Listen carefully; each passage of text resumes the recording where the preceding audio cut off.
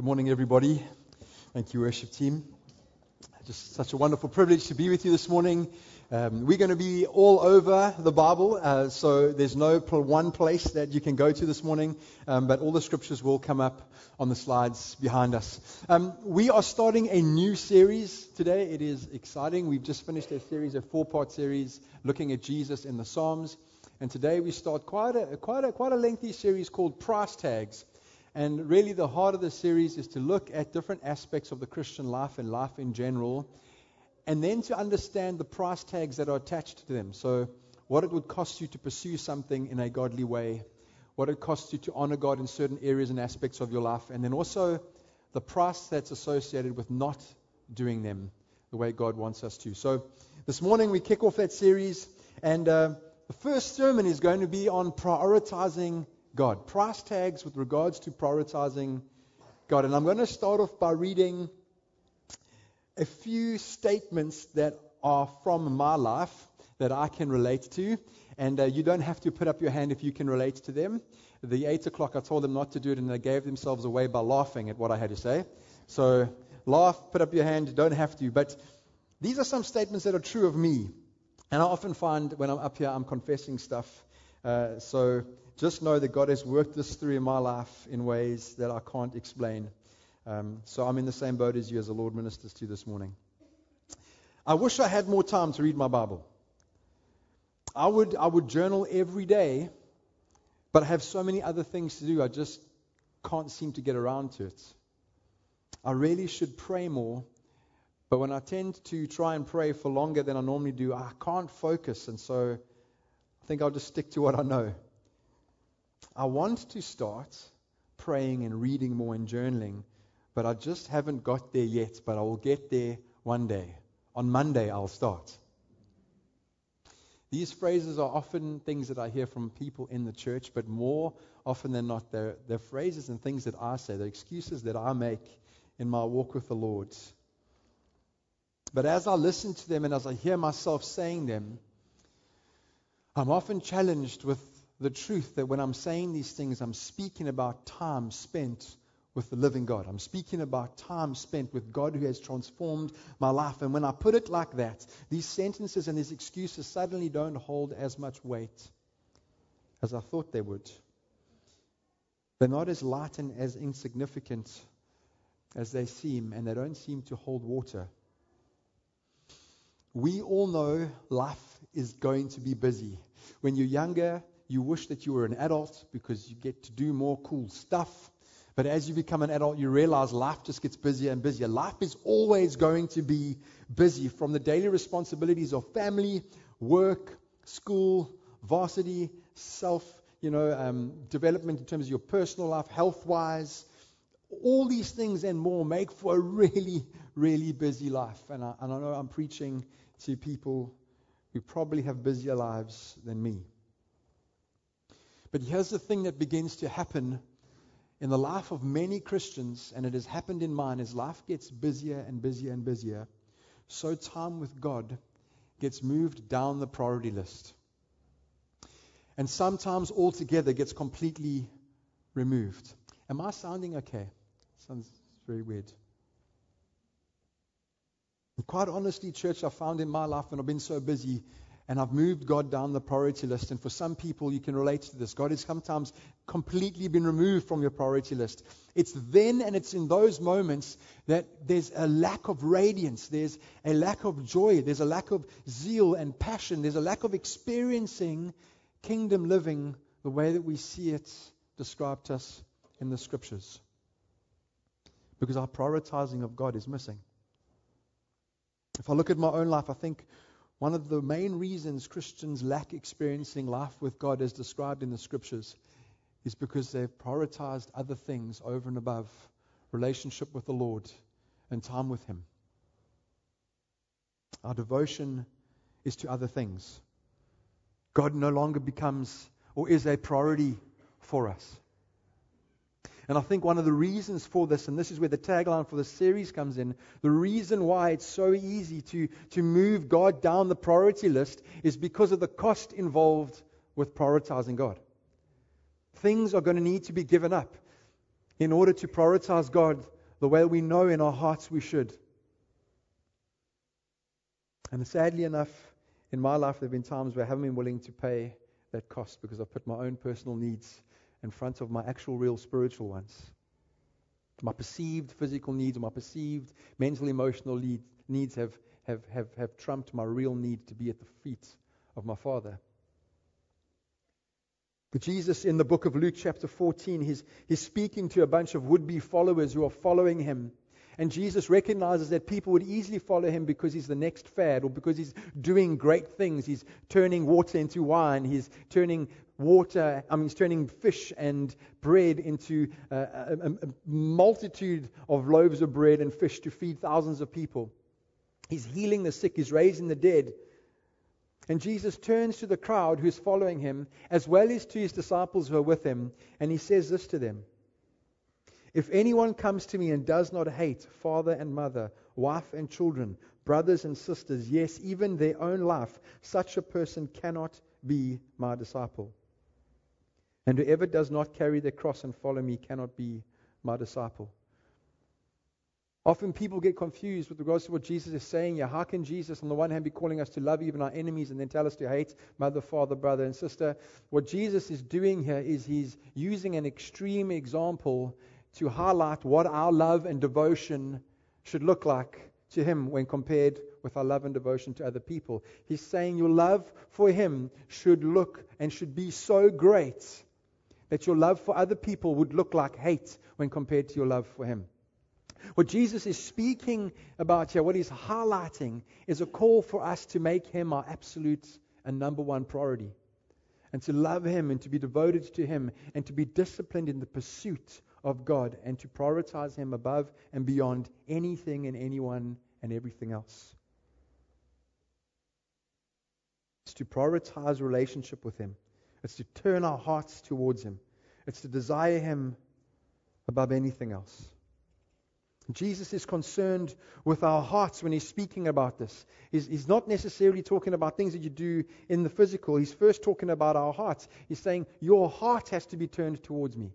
Prioritizing God and making him number one on your priority list is a matter first and foremost of the heart.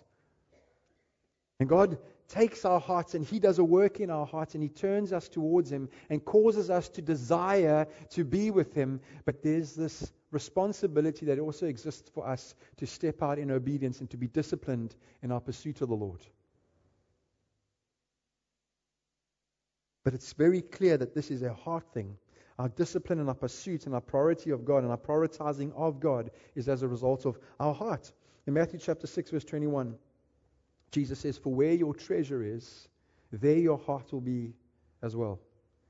Jeremiah 29:13, "You will seek me and find me when you seek me with all of your heart." And then the greatest commandment in Deuteronomy chapter 6 verse 5, "Love the Lord your God with all your heart, with all your soul, and with all your strength." Following Jesus and prioritizing God is a matter of the heart. It's a work that God does to create a desire in us, which then should overflow into a disciplined pursuit and prioritizing of God. This is the life of a Christian whose life has been turned upside down by the Lord.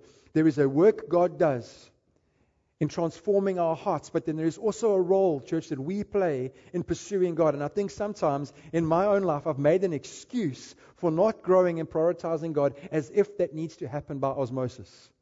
I'm saved by faith through grace alone, and somehow I think that I'm going to grow like that only as well. There is a work God does, and then there's a responsibility we have to be disciplined in the prioritizing of God and the pursuit of godliness. In other words, our growth and our prioritizing of God is something he does and we do. The Lord fills us with his Spirit, and part of the fruit of the Spirit is self-control. And self-control and discipline are very tightly connected. God gives us his Spirit. We have the fruit of the Spirit in our life.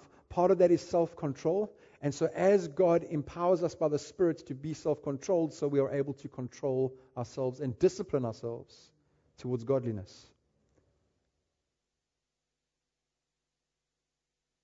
That's why Paul is able to say to Timothy in 1 Timothy 4 verse 6, "Discipline yourself for the purpose of godliness." This is something God does.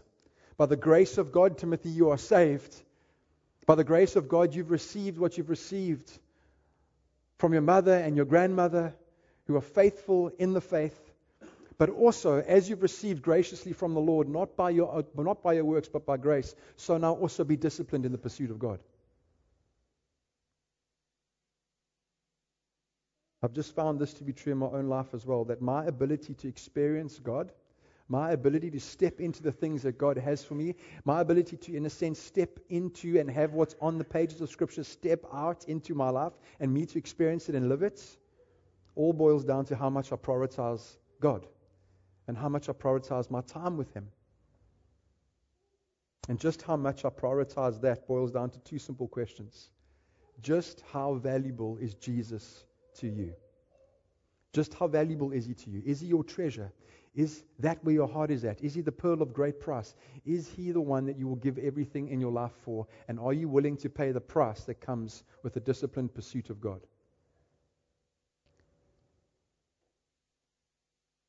I think about my own life and exercise and hard work in the sports field arena, and I realize that athletes put themselves through years and years and years and years of training, and many of us can relate to this, whether it's work, on the sports field, wherever it is. We plow ourselves in disciplined, and we train hard just to get recognition or to perhaps win a piece of metal that's either gold, silver, or bronze, which fades away.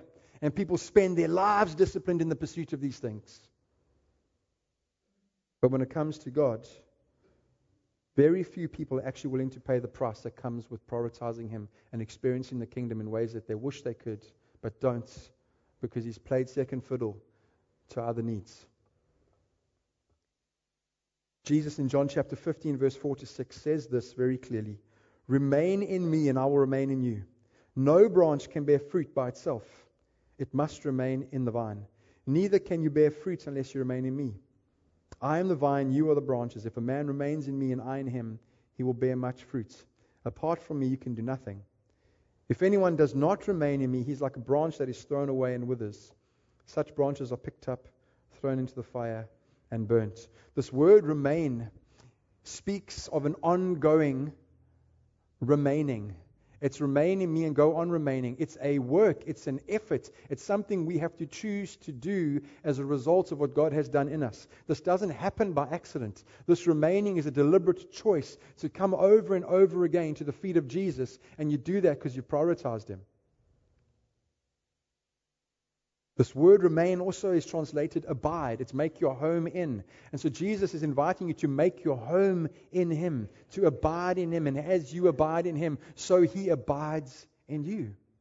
It's this beautiful synergy that exists with us and with the Lord. And God does something and we do something, but I think we miss the we do something a lot of the times. When I was sharing this with Mandy, she wanted to make this point very clear, right? My wife is brilliant at refining what I have to say, so I don't get into trouble. I am not suggesting at all in any way that we are saved through discipline or by discipline.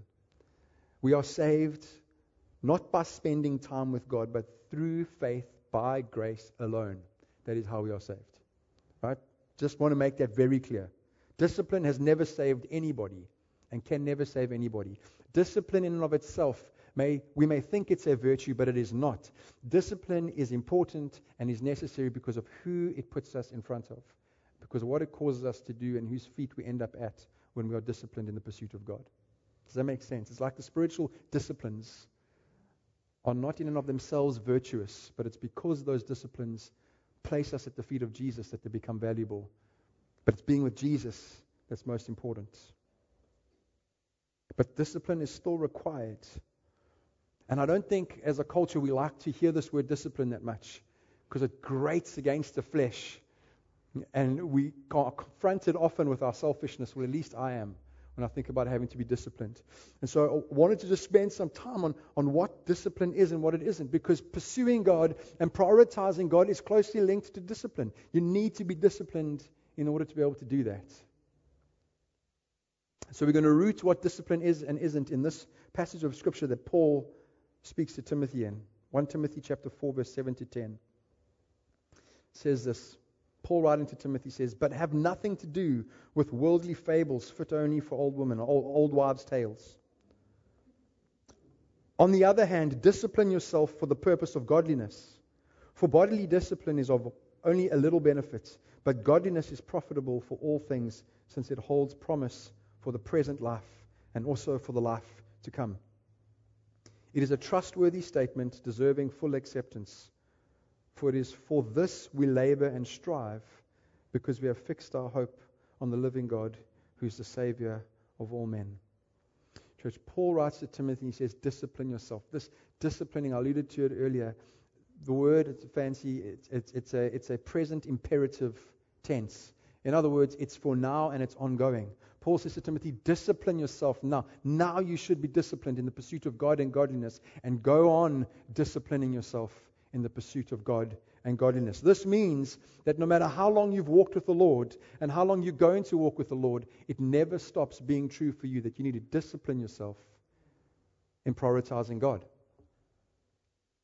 It's like staying in shape physically. I don't know if you can relate to this, but you can try as hard as you want to be as disciplined as you want and then to stop. And I wish my body would just stay where I left it, right? But it never does. You can be disciplined in the pursuit of physical health and good eating for 25 years, and you might reap some residual benefits for some time. But if you go back to eating the stuff that you know that you shouldn't and never getting off the couch, it doesn't matter how long you've been disciplined for, you're eventually going to become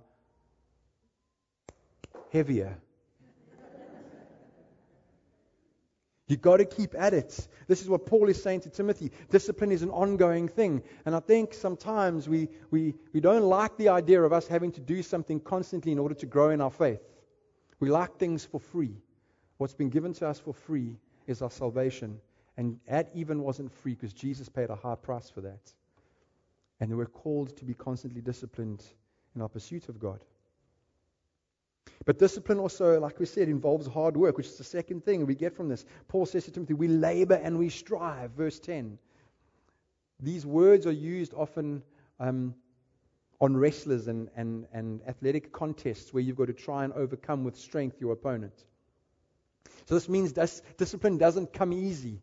If it comes easy to you, that's fantastic. But to most people in this auditorium, discipline in pursuing God and prioritizing God does not come easy. It is not a spiritual gift. Discipline is not a spiritual gift. We're not born with discipline. We have the fruit of the Spirit, which is self-control, which helps us to be disciplined.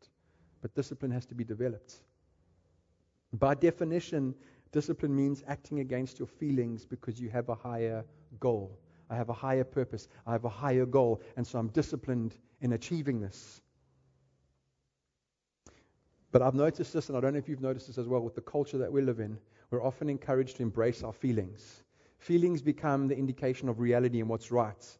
And we have to nurture our feelings and make sure we feel good. As if we don't feel good, we might suffer some psychological harm. And so we're there to nurture our feelings. But for me in my life, I know that most of the good things that I've needed and have received from the Lord have come by Him because of my pursuit of Him. And that's got nothing to do or say about me. It's got to do with the goodness of God in my life and Him honoring the process that He's called me to. And often it hasn't felt good. Right? Often we take our feelings as an indication of reality, and being disciplined in pursuit of the God of the Lord isn't always going to feel like we want it to. If we're disciplined, even though you feel like that piece of chocolate cake, right, or that lemon meringue, if your goal is to lose weight and to be fit and to be healthy, you might every now and then take it, but most of the time you're going to be like, get behind me. You can take a turn past the Freedom Bakery, but even that becomes a problem for me.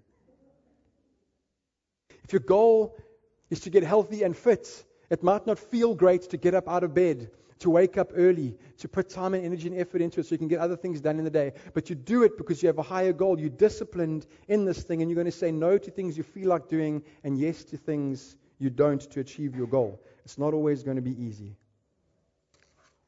Discipline means discarding hindrances. Our pursuit of God and our prioritizing of God means discarding hindrances in our lives. Paul tells Timothy, have nothing to do with old wives' tales.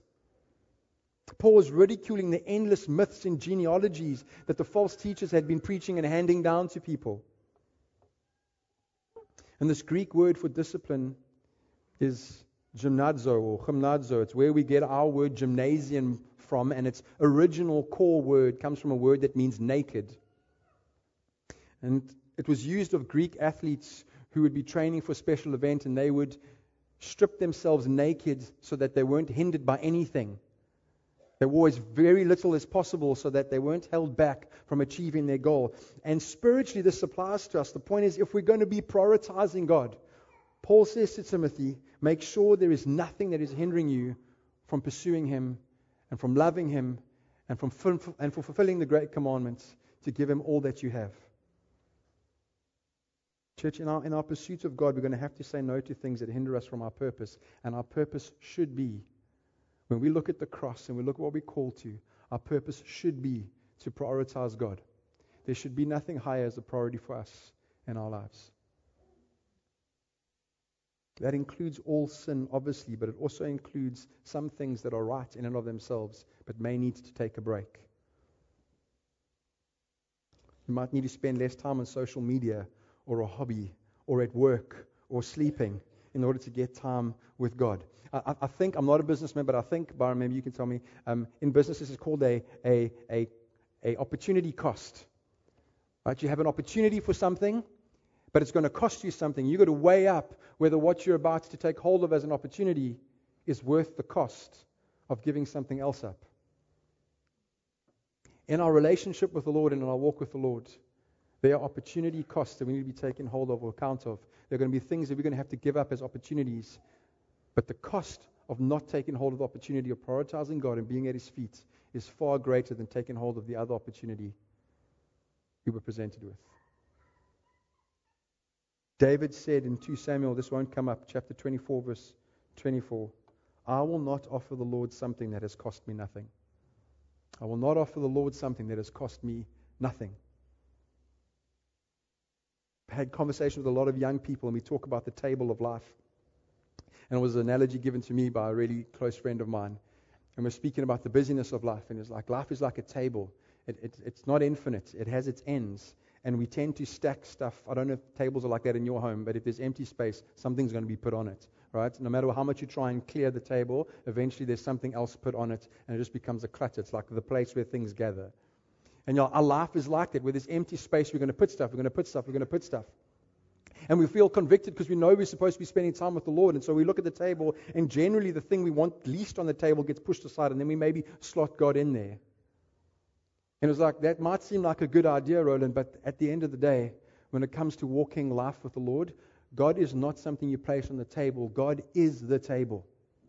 He needs to be the table. He is the thing on which you put everything. It's not a matter of whether He's there or not.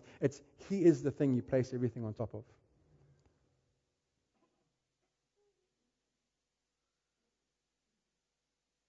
Discipline means keeping our eyes on the goal. And the goal is clear. It's prioritizing God, loving Him with all our heart, soul, mind, and strength.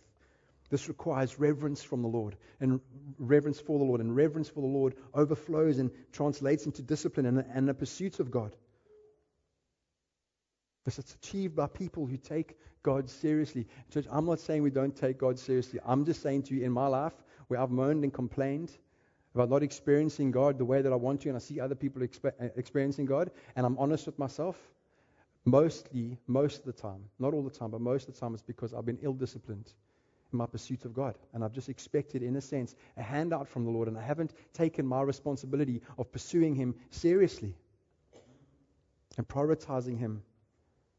I've counted the cost and sometimes found other things more valuable. Discipline means managing your time in line with your goals. This lady, Annie Dillard, she wrote an article. You can read it in the Reader's Digest. But she said this: how we spend our days is, of course, how we spend our lives, and how we spend our minutes and our hours is how we spend our days. The goal of prioritizing God suggests that we should be spending time with Him every day, in His Word, in prayer, meditating on the truths of His Word, and in prayer with the Lord and what He's saying to us. There are times, and I confess this at the 8, where I don't do that. I don't know if you can relate to that. I don't know how far I needed to go with my confession at the 8. I'll go as far with you as I did with them. There have been times where for a week, maybe 2 weeks, where I haven't prayed deliberately, diligently, alone before the Lord and read the Word. Long periods, and I've used the excuse, being a new dad is really tough, right? And I'm just too busy with a whole bunch of other stuff.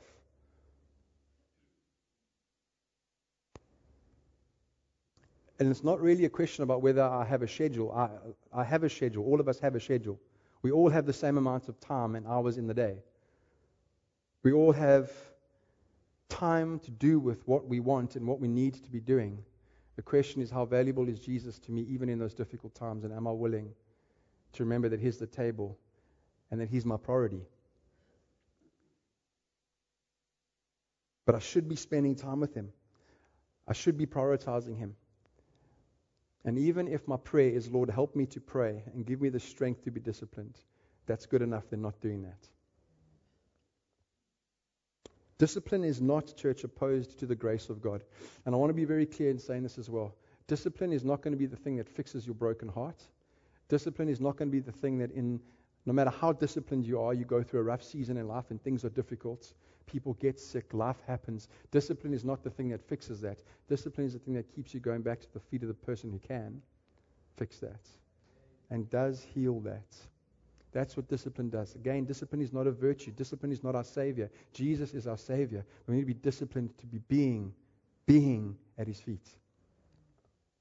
Discipline is not legalistic. People will say, you're speaking about discipline. You're speaking about being legalistic. You're suggesting that I've got to earn my salvation and earn the goodwill of God.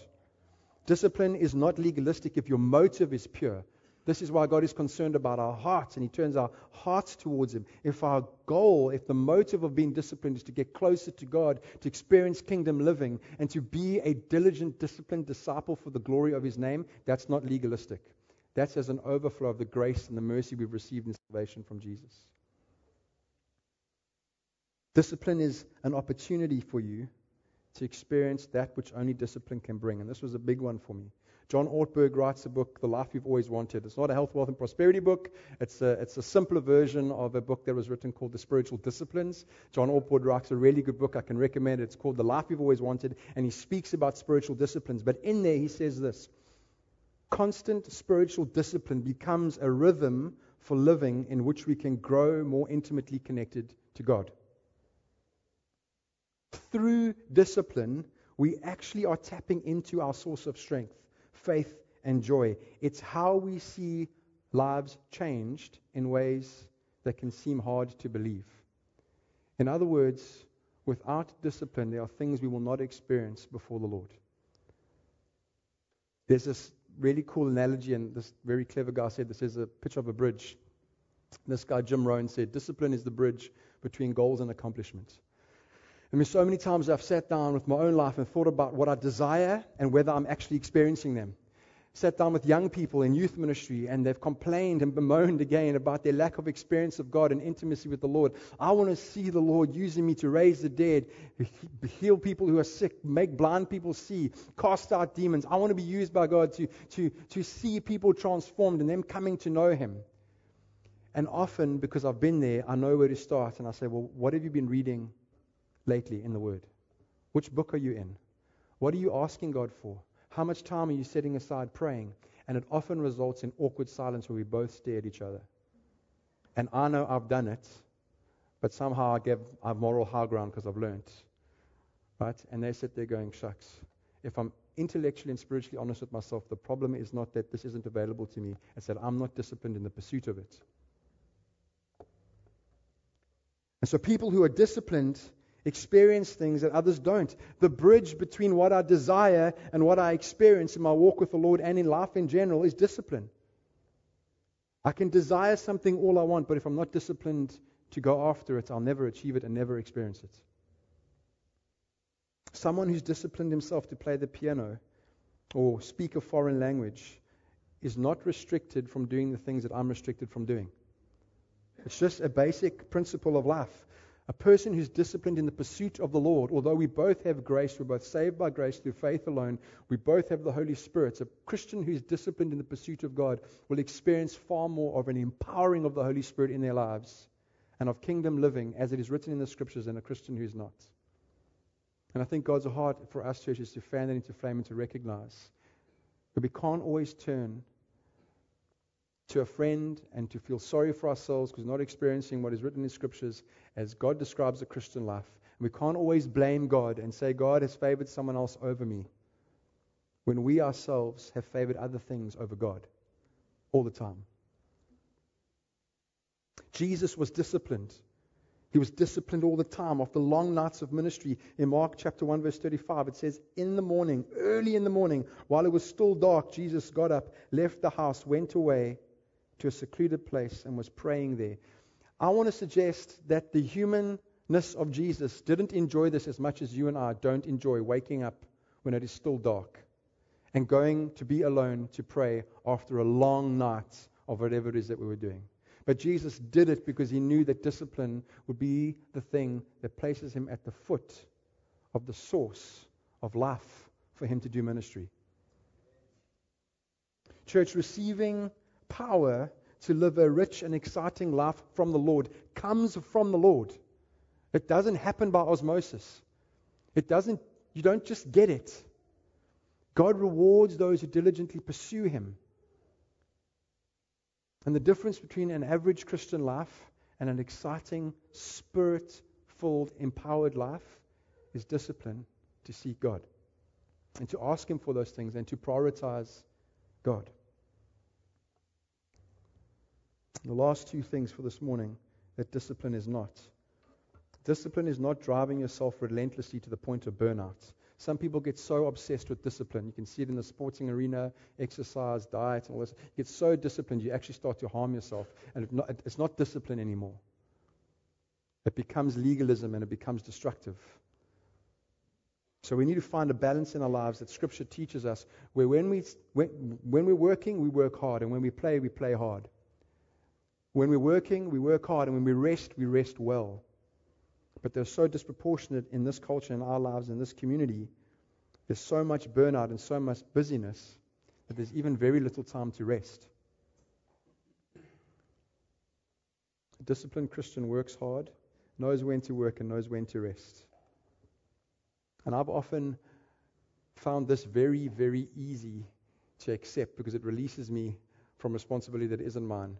God is the one who's sovereign and does all the work. God is the one redeeming people. Yes, he uses me as his hands and feet, but by his grace, when I take a break and I relax, the world isn't going to fall apart because Roland isn't working. The world is not going to fall apart because you don't work when you're not supposed to be working. God has got it.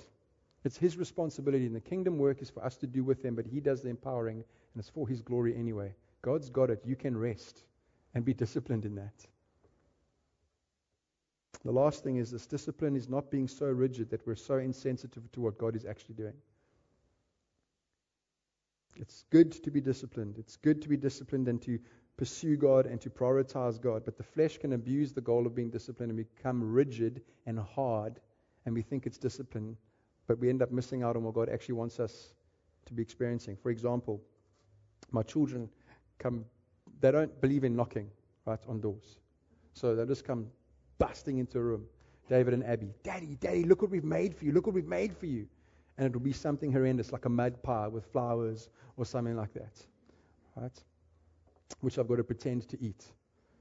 And they'll come busting in with that, eyes gleaming, smiles wide, like, look, it's really nice. And I can be having a devotional and reading the Bible, and in that moment, I can say one of two things. I can say, that is amazing. Come show me how you've made it. Can I have a piece? Did you bring a knife? Would you like to share it with me? Thank you so much, my children. I love you. Thank you for thinking of me, because they did when they made this. Think of me. And they come running in so excited. I can say that, or I can say, get out of the room. Don't you know how to knock? Can't you see I'm reading the Bible? I'm spending time with God. What are you doing? Go away. I'll come see it just now. If that's my response, that's not discipline. And that's not devotion. That's rigidity to the point of missing out on what God is actually doing. and moments in life that are more beautiful than you just sitting at the desk reading the Bible at that time. We stop being so rigid, but I think we also need to be disciplined. Jesus was always doing the Father's will and was disciplined about prioritizing the Father, but he was also quite happy to be interrupted by people when people needed to interrupt him for the sake of the kingdom. So church, prioritizing God is going to cost. It's going to cost you time. It may cost you money. It's going to cost you other stuff on the table of life that has to be chucked off.